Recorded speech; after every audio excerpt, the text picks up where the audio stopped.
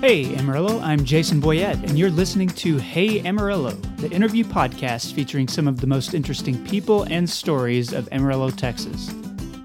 Hey Amarillo is brought to you by ROI Online. Most business leaders struggle with how to transition from traditional marketing into modern marketing. ROI Online has a team of experts that makes it easy. They help you make a plan and then do most of the work to set you up for success. ROI can guide you to success at roionline.com. Hey Amarillo is also brought to you by Xcel Energy. If your Xcel Energy bill seems to have gotten a little lighter over the past month, that's because the factor used to calculate fuel costs on your bill has shrunk. This reflects lower natural gas prices and a significant investment in economical, clean sources of electricity. We'll talk about that more later in the episode. Today's guest is Steve Kirsch, and if you have a television and an interest in the weather, you probably don't need much more of an introduction than that. Steve came to Amarillo in 1997, and he became the chief meteorologist at KVII-TV, which is known today as ABC7. Now, I've known Steve since his very first days in Amarillo. We met pretty soon after he moved here, and since local people are always interested in the weather, and since this is storm season, I thought it was time to let Steve tell his story and talk to us about the Panhandle weather. It turns out there's a lot more to being a TV meteorologist than what you see on the evening news. Here's Steve Kirsch. Steve Kirsch, welcome to the Hey Amarillo podcast. I appreciate you being here. Glad to be here. Appreciate being asked. So you're the first weather guy that I've talked to, and I know everybody is interested in weather just because of where we live, but I assume that you have a life beyond the TV news and watching the sky and that sort of thing. Yeah. So let's talk about that. Okay. Tell me how you got into your career, in the first place. What drew you to that? I've always been fascinated with the weather. It was one of those things that my mom has a tape, reel-to-reel tape back in the 70s, of me tapping on the kitchen wall with a yardstick, talking about tornadoes and thunderstorms coming down from Oklahoma to Texas, because I was just fascinated with the weather. And it just kind of grew from that. It was just one of those things when I was in elementary school, teachers let me put the forecast up on the chalkboard. I'm sure it was awful and wrong, but I always watched the weather, the 6 and 10 o'clock weather back, for the 5 and 9 and everything else we have nowadays.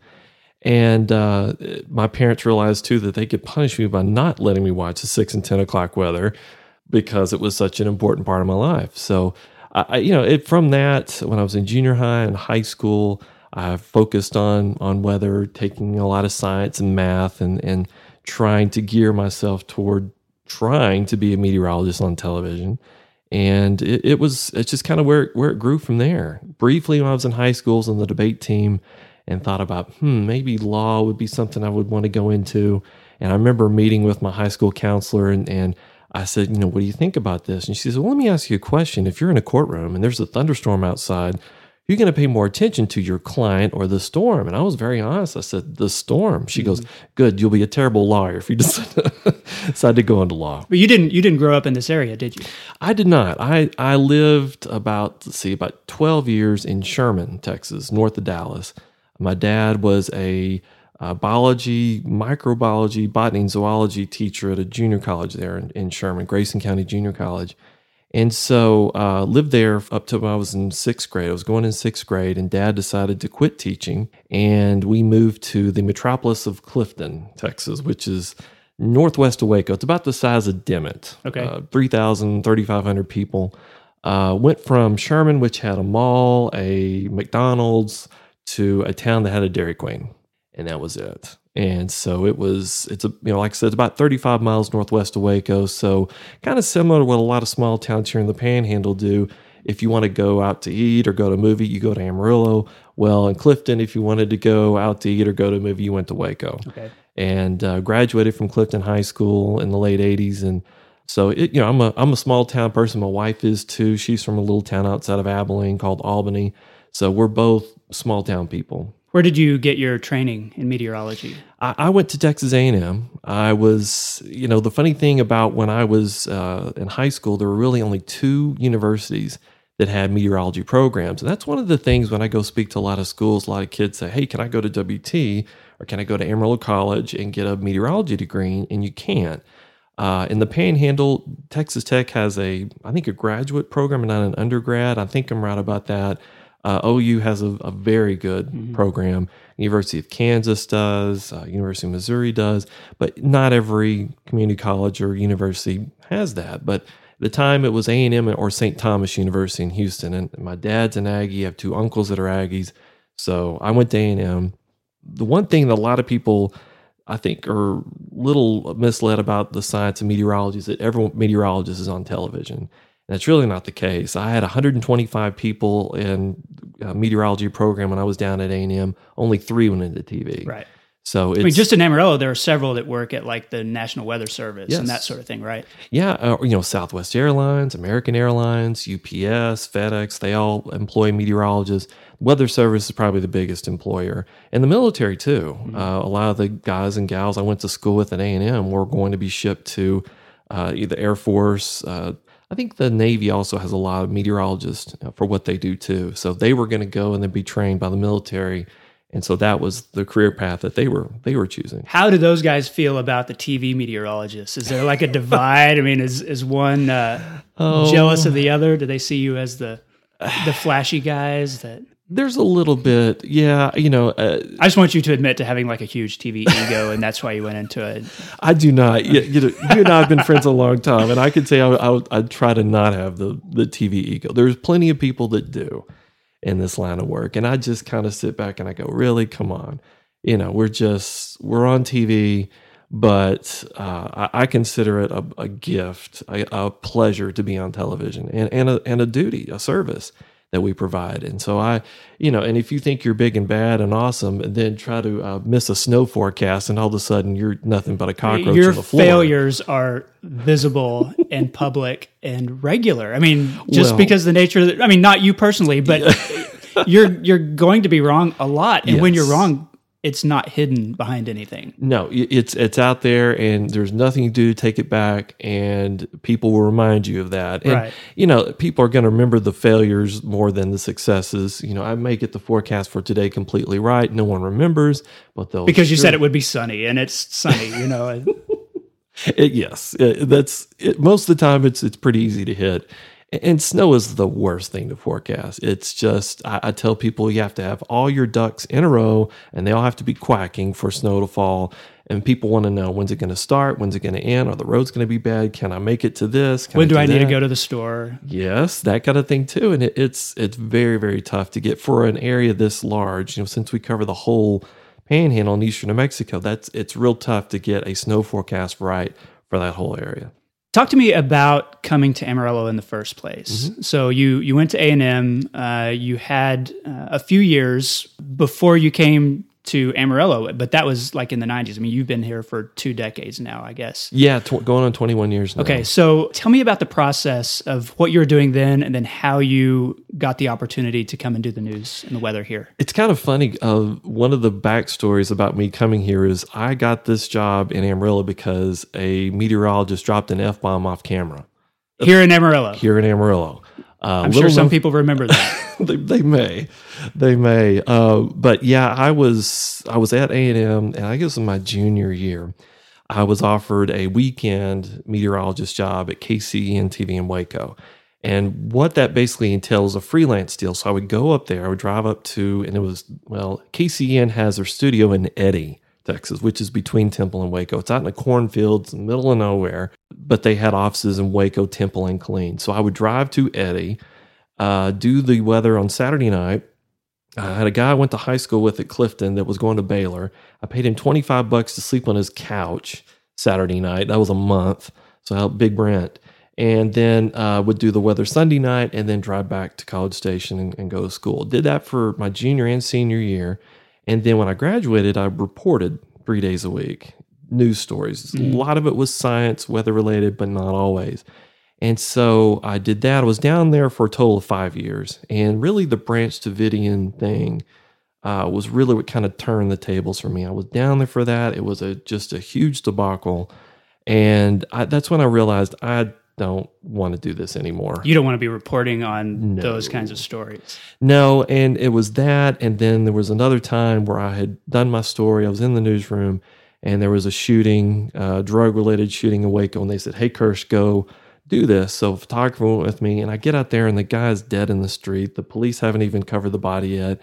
And I told my wife, I said, I'm done. I'm just done with this. This is not what I want to do. So I started looking for main weather jobs, chief meteorologist positions. And a position came open in Abilene at KTXS, and that was, my wife was from that area, so it was kind of coming back home for her. Was there a couple years, and then got a call from WFAA in Dallas. And they said, hey, we'd like for you to come try out for our weekend spot. And I had grown up around Dallas, was a big fan of Troy Duncan. Troy is, he wears a little bow tie. He's since retired, but he was kind of the weather icon in the area. And I thought, gosh, working for that guy would just be cool. I was able to do that, to try out for the job. And I was there for about 2 months. I was called into the office and to meet with the news director. And he said, look, I want to tell you everything's going great. They have these focus groups you have to go through. I passed that test. They have all these other things you have to do where they test you out. Passed all that. He said, so I had a contract ready for you to sign today, but I had to run this through a gentleman who's one of our news vice presidents, and he said, you're too soft-spoken and don't have enough hair. Even back then. Even back then. And I was just sitting there going, oh my gosh, really? And so that was a real kind of a career changer for me, because I thought, hey, going to the big city, going to Dallas, Houston, whatever, would just be cool. And I realized right there, it's not. It's superficial. It's everything that I really thought it wasn't, but it is. That was a long drive back from there. We were still living in Abilene at the time. Long drive back to Abilene. And then I got a phone call from Channel 7. It was probably less than a week later. The gentleman on the other end of the line said, we have an immediate opening. We had an incident off camera. How fast can you get here? So my wife and I drove up here. I remember we were driving to Amarillo, and that time the interchange was flipped. I-27 went over I-40. Mm-hmm. I remember crossing over I-27, I see this metallic-looking Pizza Hut building in downtown, and I said, honey, look at that stupid-looking building. She said, honey, there's a 7 on top of that stupid-looking Pizza Hut. Welcome to your new office. Welcome to your, yeah, and I laughed, but we felt welcome. I was offered the job. I took it after a lot of thought and prayer, and it's just been great. It's been an interesting ride there, but it's been a wonderful ride. Amarillo has a reputation for its weather, especially around here.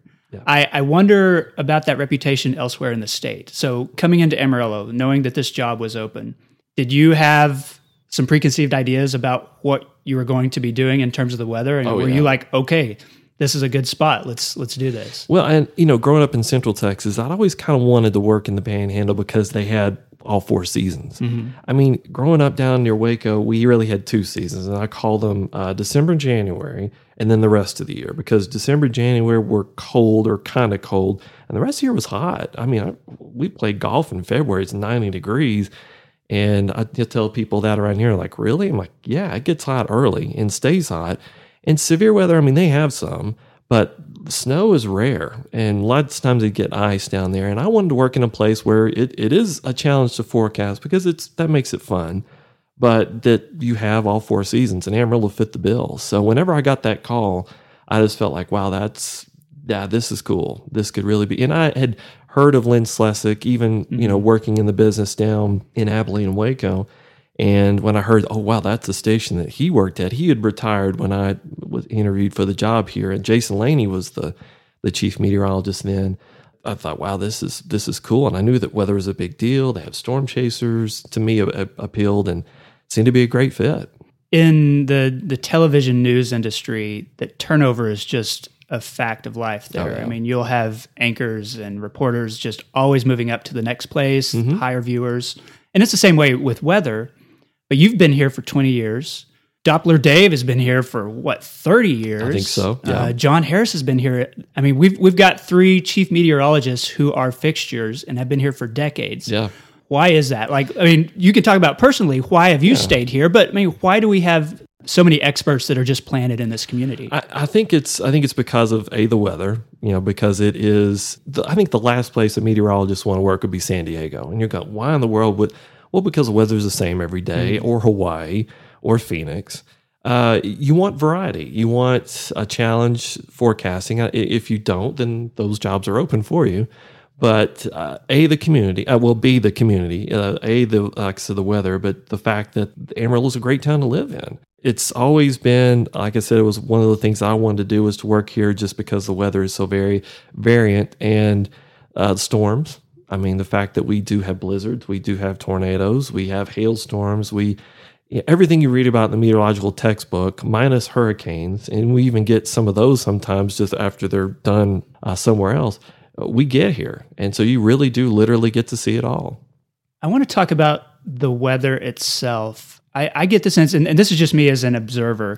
I remember, we used to talk about Amarillo and the Texas Panhandle as Tornado Alley, and severe weather. And every April, May, June, July, you could expect just storms and storms and storms. And it seems like that's been shifting a little bit, the last 20 years, or at least since I've been aware of it, that maybe Oklahoma City gets a lot more tornadoes, it feels like, than we used to.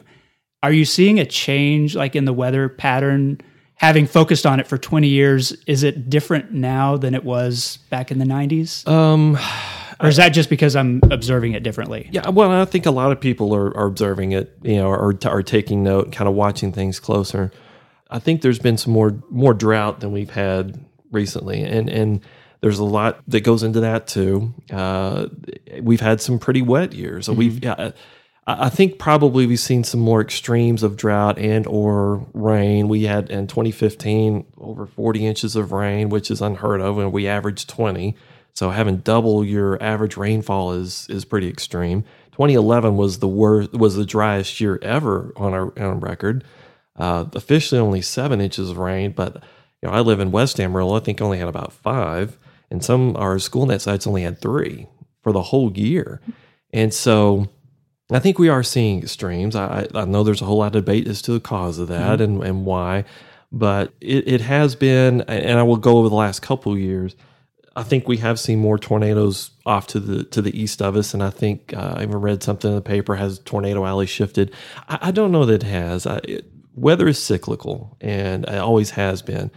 So I don't know that we can just rubber stamp and say, okay, that's the way it's going to be from here on out, because it very well can change and revert quick. I think we're finding out there's a lot of things about this planet we didn't know. Ocean temperatures and how it affects the weather is, I think, probably number one on the list. Back in the 90s when I was just getting into meteorology, the word La Nina and El Nino weren't uttered as much or talked about as much because we really didn't know a whole lot about it. We knew El Nino happened about once every 7 years. I never heard of La Nina. Now it's now you have farmers probably asking you about it, on the street. Yeah. Just because those kinds of things impact everything that happens here. And we didn't know that the temperature of the Atlantic would affect the weather in Europe. Now we have our La Nina and El Nino. Well, they have the Atlantic oscillation is what they call it.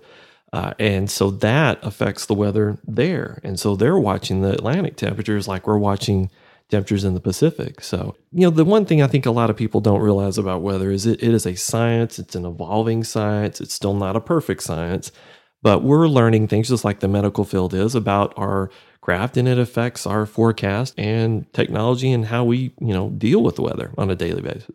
I want to talk a little bit about what your job is beyond what people see on TV. So, you might be on the 5 and 6 and 10 newscasts. And so people get the idea, oh, well, the weather guy, he's working a couple hours a day. That must be a nice, cushy job. I wish. But you're not. So tell me about the things that you're doing when we don't see you on TV. One of the big things, when I came here in 97, and like I said, Jason Laney was the chief meteorologist then. Jason had an idea of trying to put weather stations in schools. And I had done something similar in Waco when I was down there. We were starting to do that same kind of program there. And he left in March of 98. And so it kind of fell in my lap. And so I kind of really deployed our SchoolNet program. And that's putting weather stations in schools all across the area. And really the goal was threefold. One was to have a hands-on learning tool for the kids in their classroom. The second thing was to have a weather station in a town like Darrozette or Follett or Bushland that weren't getting mentioned on the news every night. And then the third was for us is to have those locations so that when we had a storm hit, we could have an accurate measurement of rainfall and wind speed and things like that. We started with 45 stations and we deployed them. We didn't debut them on air. I went out and installed these things. I think it was April 98, late April 98, we debuted it and the phone just rang from superintendents and teachers and school board members and even some students saying, hey, we want one of those in our school. And so it just blew up from that. And now we're up to 197 weather stations. I'm putting in 2 more, soon, and we're approaching 200.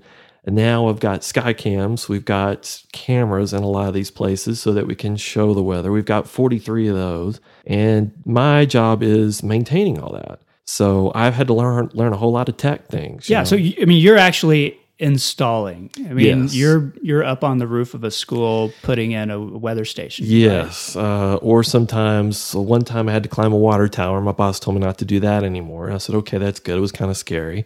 Yes, I've done that. And that's part of what I do. at least one day a week, sometimes 2. I will be out driving around. Yesterday, I drove up to, I've been in Morse, Hereford, Spearman, Canadian. I was in the Eastern Panhandle. So I do a whole lot of traveling. My company car gets a whole lot of miles on it, and that's okay. It helps me to see the Panhandle, see the people. I've met thousands of people through either schools or putting in these cameras. It's a neat thing. I think it helps. And then when I have a severe weather event in a certain area, and a great example, there's a Little Red farmhouse, a schoolhouse north of Pampa.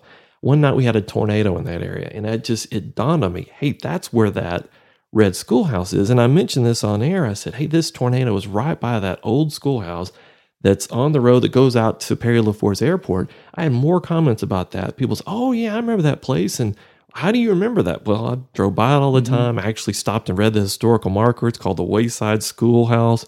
Little things like that can resonate with viewers because they just think, he's in Amarillo. He doesn't know what he's never been to my town. And lots of times I have been there. And those places rely on you to talk about their weather, to warn them about things just as much as anybody here does. Right. And out there, it might be even more important because there are fewer first responders, there are fewer resources and that sort of thing. Yeah, and having grown up in a small town, it kind of grated on me that Clifton never got mentioned by the Waco TV stations or Dallas, because Dallas could care less. And I don't want the people in the Panhandle to feel that way about their town, because I try to make it all a big group. We should treat Adrian the same way we treat Amarillo, and we try to do that through our coverage. And putting a school net there is one thing, but if there's a storm coming and it's getting ready to hit Adrian with baseball hail, cut into program, we'll let them know. Sometimes that upsets the people in Portales. Sometimes that upsets the people in Amarillo. But maybe that storm comes right down on 40 and slams us. You just never know.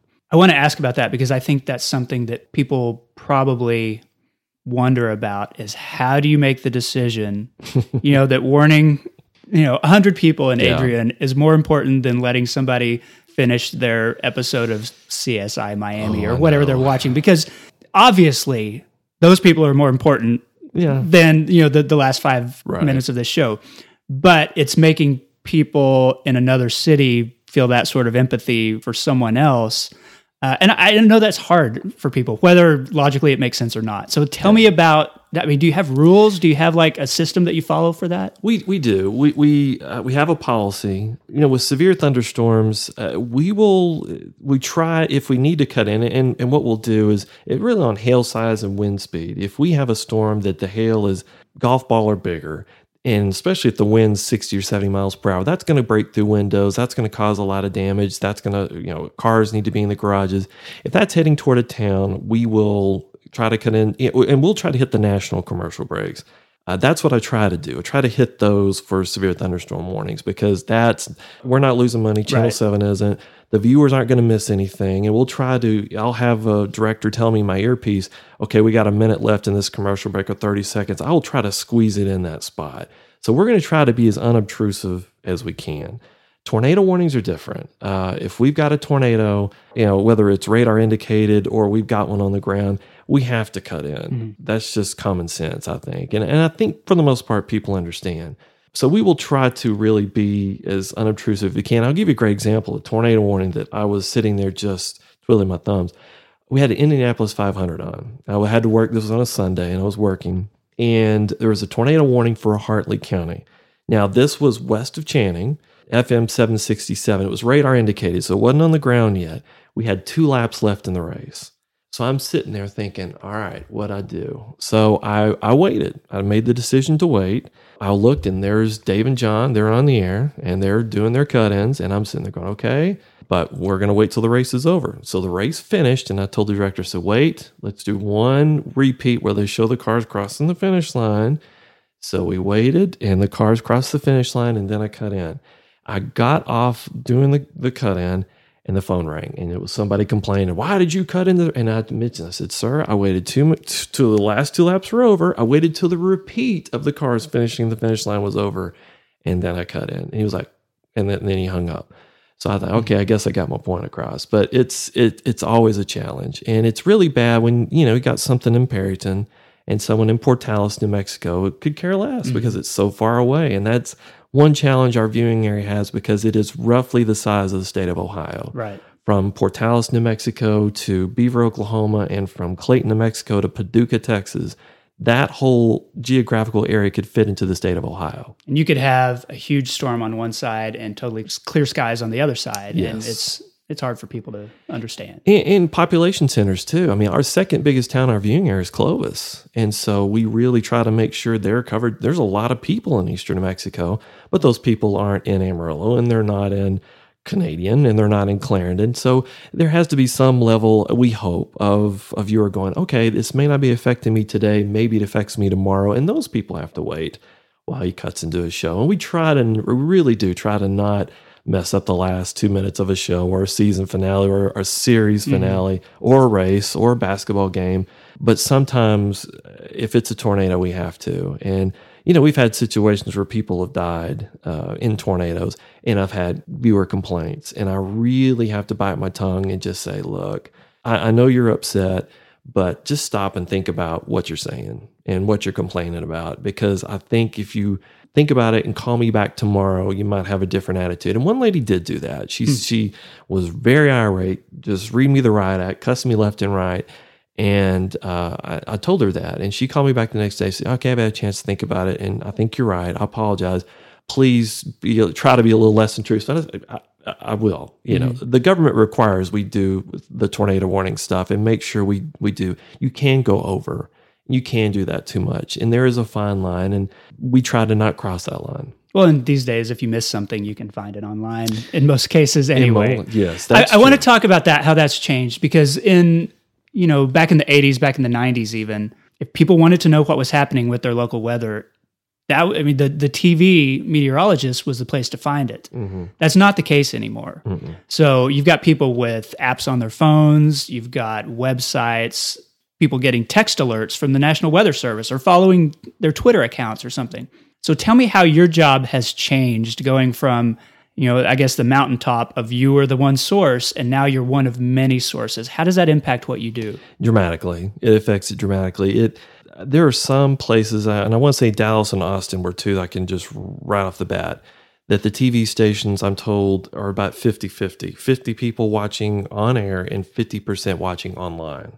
So it is that. Here in Amarillo, it's not quite to that point. I think we're about 70-20. Or 70-30, or about 80-20, somewhere in there.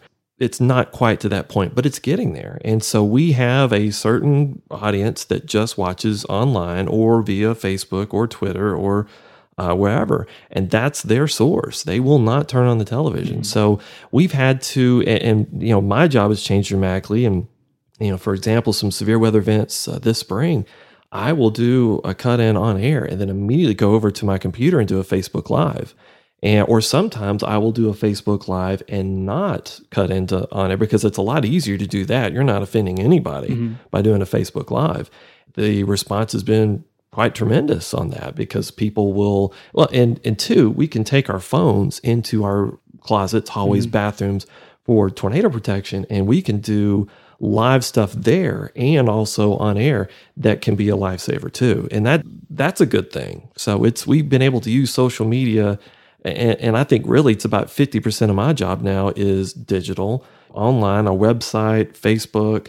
I mean, I will spend half my time a day after I make all the graphics for the show doing all the digital stuff. And there's a lot of it. I mean, I think we're going to be doing stuff on Alexa here for pretty soon. So now you can tell your little hockey puck in the corner, hey, what did Steve Kirsch say the weather's going to be like? And you will hear it. And that's, we talk about a change in the game, but it's a change TV stations are having to make. I think a lot of people still might have the idea that, well, Steve Kirsch, he's the guy on TV, but he's got a whole team of people that are doing all these things, creating the graphics and posting to Facebook. But really, it's a pretty lean weather team that you've got. And so you're doing the stuff that nobody sees, that everybody assumes there's an intern doing or something like that. And there's not. Amarillo is a small TV market, and so I do not have an intern. I do not have a horde of people that, I'm not sitting there in the corner drinking coffee while all my minions are making graphics and doing this and that.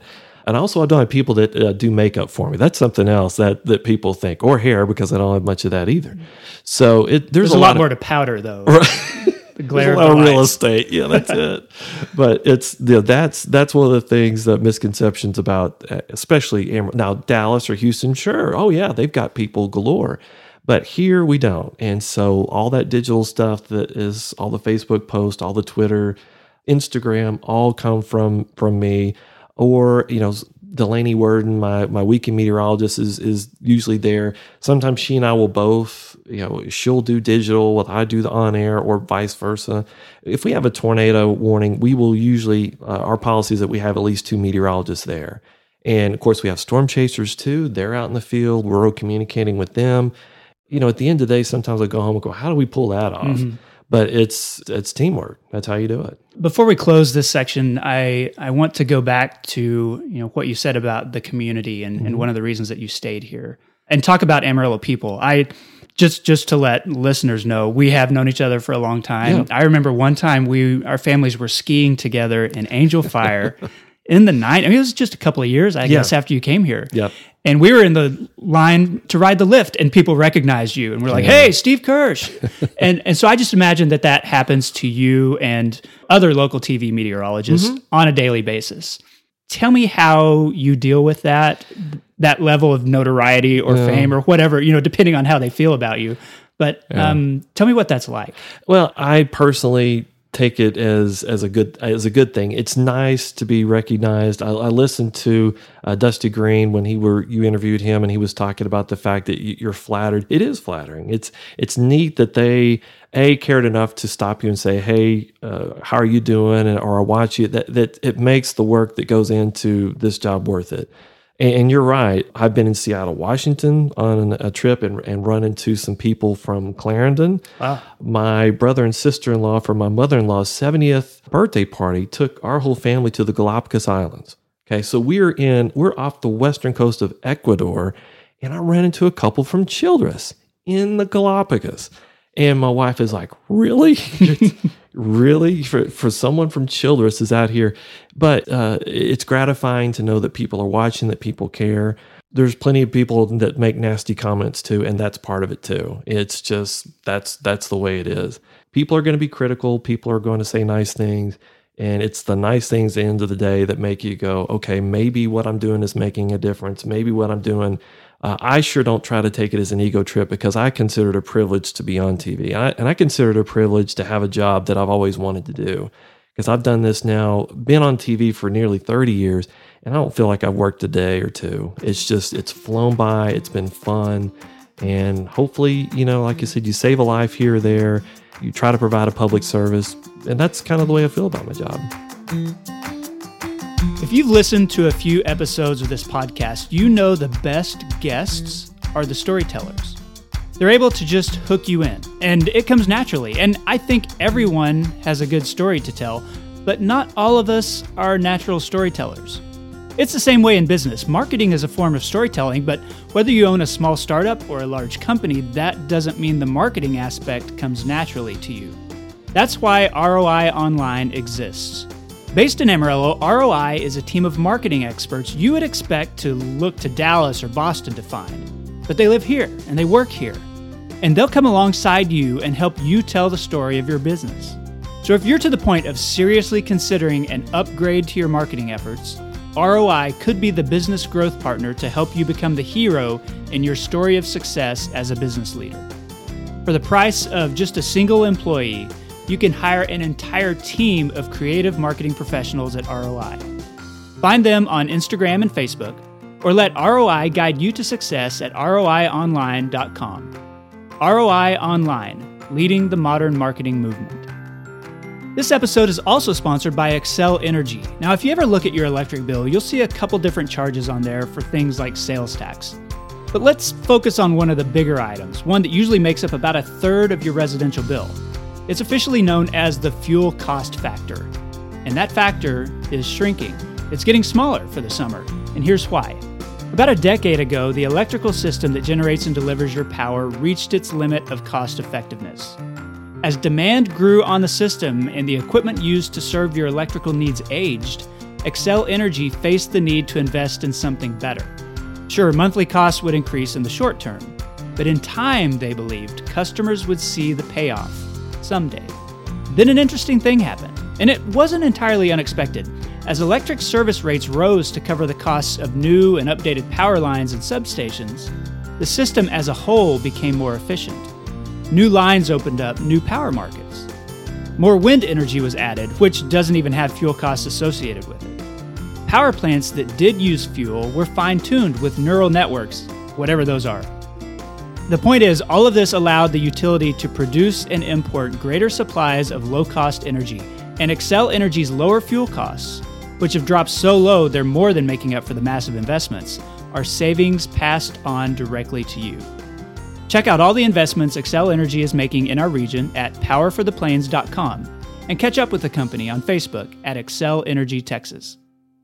Okay, we're back with Steve Kirsch, the chief meteorologist at ABC7.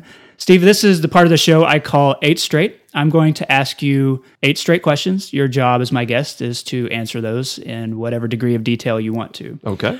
So this is a new question. This first one, I've not asked this of anybody, but what's your most memorable Amarillo or Texas Panhandle weather moment, like event? Oh, wow. There have been a lot of them. Let's just put it that way. A raining mud, that's always an interesting thing. Brown snow, that was a new one. We did have something that happened this year I'd never seen before, which is smoke from a fire causing a cloud, which I've seen before. It's called a pyrocumulus cloud. But then that pyrocumulus cloud grew into a pyrocumulonimbus cloud, which is a thunderstorm that then produced hail and tried to produce a tornado. Wow. I've that one on the list of really, are you kidding me? And the weather field is really high up. And I tweeted out a picture of that pyrocumulonimbus cloud, and it was amazing to watch it get sent and retweeted throughout the country by fellow meteorologists. They're like, are you kidding me? This really happened. And so that is a recent event that and it was from a fire that was near Goodnight and Ashtola and Clarendon. But I was just, that to me was something that 30 years of doing this, never seen it before. May never see it again. Scientifically, what happens there? I mean, do the smoke particles, water molecules, attach to them, and that just starts that cloud building process? Or? Well, on a normal day, the sun heats the ground up. We have little columns of air that rise, and as they rise, they cool and they make clouds, cumulus clouds. And so the sun is the heat source, but with a pyrocumulus cloud, it's the heat from the fire. And you're right, there are some particles in that ash, in that smoke, that are condensation nuclei that they can make the cloud. And before we had this big thunderhead, fire thunderhead, we'd had some pyrocumulus clouds pop up, and then the heat from the fire would kind of settle and the cloud would go away. On this particular day, that heat, rising that made that pyrocumulus cloud broke through that layer of warm air aloft, the cap or lid or inversion, and so it pushed it through and actually made it into a thunderstorm. And when it was hailing in Wheeler, the folks said it was like this gray color. There was ash in that. Smoke hail. Yeah. Again, it was just, I said, is that what I'm really seeing here? I couldn't believe it. What's your favorite kind of local weather? Well, as a meteorologist, it's going to be the storms. But taking that meteorological stuff out of it, it's the sunrises and sunsets. It is just, I grew up in a part of the state where we had trees and hills, and you were just blocked from seeing the sunset or sunrise. But out here, the wide open spaces, they are just gorgeous. And I think the first 10 years I was here in Amarillo, I kept sending pictures of all these. And finally, my family's just like, just stop. We get it. They're cool. They're great looking. And then when they would come visit me, they're like, you're right, man, you can really see the sunrise and set out here. And at night, too, with the stars, get away from the cities and see that, too. It's just the wide open spaces, the sunrise and sunsets are amazing. Knowing what's happening with weather patterns, I mean, do you think, tonight, at sunset, there's going to be a good cloud layer that's going to make for a good sunset? I mean, do you have like inside information when there's going to be a good one tonight? I will sometimes, and I have before on air said, get your phones ready, get your cameras ready. This is going to be a gorgeous sunset or sunrise, and I think there's even a Twitter account that they will predict sunrises and sunsets across the country. Yeah. And lots of times they'll say, okay, watch out, Amarillo, here it comes. And most of the time we're not disappointed. They are gorgeous. Okay, this is a question that I ask every guest. What does this area have too much of? This is going to be, and I'm not mean to be negative or anything, I think we have too many crazy drivers in Amarillo. And it just amazes me. And I think you and I both know one person in particular has traveled the world, and he said some of the worst drivers are here in town. It's like the speed limit is a suggestion. The turn signals apparently are just optional. And I don't know. I have a company car that has a chip in it that tracks me where I go, and so I can't speed or my boss gets a text message. So I'm driving down I-40 going the speed limit or a couple miles per hour over so she doesn't get a text message.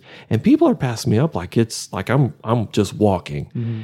And thinking, man, that Steve Kirsch drives too slow. What is he doing? Yeah, and I'm sure they're probably complaining my boss would drive too slow, but I have to. It just seems like some of the driving rules are forgotten here. And maybe there's, because Houston, Dallas are the same way. There's some crazy drivers there too. Maybe they all moved here. I'm not real sure. But to get away from the crazy drivers. To get away from the crazy drivers, and now they're here. What does this area not have enough of? And along those same lines, I keep hearing that perhaps we need more police in our city and in our town. I think that's one thing that I don't know that the crime rate has risen because of the lack of police. I think there's just sometimes, and I keep hearing about from Chief Drain that there's a police shortage, and that kind of worries me a little bit. You do need to have a police presence. And I think perhaps having more police, and I think Mayor Nelson has kind of put that on her agenda to do, and I support that. I think that's something a growing city our size needs, and maybe we were able to get away with a certain amount of policemen for the size that we had, but we are exploding in growth, and I think we need to match that with... you don't want to have to catch up in terms of police presence. Right. Because what forces you to catch up is generally something pretty negative. Is not, you don't want to wait for the accident to put up the stop sign. We don't want to wait for something bad to happen, but say, we really needed more police. Yeah. Okay, what's your favorite local restaurant? And it's not because I'm a meteorologist, but it's Blue Sky. I really like that place. The burgers I like a good greasy burger. Mm-hmm. I don't like one that's dry, and their burgers are greasy. But the thing I like the most about Blue Sky is they have these fried jalapeno rings. And I like spicy foods, not over spicy, but they're good. They go great with the burger. It's just one of the places that would like to go. My family has a whole lot of food allergies. I can't have any milk. My wife, no wheat or milk. We have a whole lot. We just, You're one of those families. I'm one nobody of those can families. Invite over to eat. Right? Natural grocers. I think we pretty much funded for the next 10 years. Our family has. So that's one of the places that our family can go. And I love their burgers with the jalapeno rings. When you talk to people outside the area, whether it's because they're sharing, some viral photo of crazy clouds, how do you describe Amarillo to those people? The first thing I tell them is we're not close to Dallas. That's the one thing I guess. Are you close to Dallas? No, we're not. The second thing is I tell them we're not close to Canada either, because apparently my family thinks when I moved to Amarillo that that's just a hop, skip, and jump from the Canadian border. And that's not true either. It may be closer to Canada than we are to Houston or someplace. That's true. You tell them that we're closer to Denver, Colorado than our own state capital. They're like, really? Get out a map and look at it. And we are. everyone thinks Dallas or Houston and that Amarillo's got to be real close by. They don't really think the Panhandle exists, or they forget that this part of the state juts up a little bit higher. And you can really fry their brain by telling them, hey, we used to go all the way to Wyoming, by the way, before we had to give up some of that land. They're like, really? Yeah, this is what's left after all that. When was the last time you visited Cadillac Ranch? It's been about 3 or 4 years ago. My sons had a project they had to do at school, and my nephew that lives down in Houston, he had remember the Flat Stanley thing? Oh yeah, Flat Stanley. Flat Stanley. So he sent Flat Stanley to Amarillo, and we took Flat Stanley out to the Cadillac Ranch and took some pictures there. And my wife took Flat Stanley downtown, and we took him all around Amarillo. And I think he made an A on that. I hope he did. When was the last time you wore cowboy boots? Last night. I have a pair of boots. I have about 3 of my suits that I have boot cut just so I can wear my boots. I have very skinny feet. And so boots, I have a pair of Justin Ropers, and they fit perfect. I think, I got them when I was back in Abilene. So they're probably about 20, 23, 24 years old. Well broken in. I think I've resold them once or twice, but they are some of my favorites, and I wear them, probably at least once a week with the suits that I have. Are you one of those weather guys that just wears like a suit up top and then shorts on the bottom? Or No. I won't mention Lee Baker, who we have at the station, Lee Baker, that does wear shorts when he does the sports, Lee Baker. But yeah, that's one person that does do that, and it's not. But you're not hidden behind a desk a lot of the time. No, I mean, you're up and I'm in front of a wall, and the way that the shot is set, I have to wear slacks. So we don't see your boots, but we do see that you're wearing pants. That's a good thing. Yeah. Okay, Steve, that concludes the 8 Straight. I like to end every episode by asking my guests to endorse something related to the area. So what is something that you would want listeners to know about or experience or be aware of? I think the Palo Duro Canyon is something that our area endorses. It's the one thing that we have in common here in the Panhandle. You know, folks in Perryton, folks in Spearman, folks in Tulia, folks in Bovina can say, you know what, the Palo Duro Canyon is a neat Panhandle place to visit, and a lot of folks downstate don't know about it. I mean, tell people, hey, it's the second biggest canyon in the U.S. behind that hole in the ground over in Arizona, and they're like, really? And so they come and visit it, and it's like, wow, that's really cool. I had some friends in Waco that came up here, and they said driving east from Canyon, and then all of a sudden the ground just opens up. And you're like, where did this come from? And then you go up to the vantage point, and you view and you look around, and you're like, wow, this is really neat. So I think that's one thing that the Panhandle has that we could maybe promote a little more. I think the Play Texas does a great job in getting people here and getting them to kind of learn some of the history of it and our area. But I think there needs to be something out on I-40 or I-27 saying, hey, the second biggest canyon in the country is down this road, and maybe that will increase some of the folks that come and visit our area and want to stay. I know a lot of your previous guests have talked about all the tourists and folks on I-40. Give them another reason to stay a few hours or maybe a day here and go visit that, because it's a neat thing, really is. Steve Kirsch, thanks for being on Hey Amarillo. I appreciate it. Thanks for having me. I really enjoyed it. And that concludes the episode. I want to say thanks to ROI and Xcel Energy for sponsoring yet another episode. And also to Steve Kirsch for sitting down with me. You can find Steve on your TV, on Facebook, on Twitter, all over the place. It shouldn't be too hard. You can also find this podcast online at heyamarillo.com, at Hey Amarillo on Twitter and Facebook, and on Instagram at Hey Amarillo Podcast. If you like this episode, if you like the show altogether, share it with somebody. Leave a review, help spread the word. I appreciate that you listen, and I'd love to continue growing this audience so more and more people can learn about the amazing things and the amazing individuals and personalities who choose to live here and make their homes here. My name is Jason Boyette, and I'll see you next week.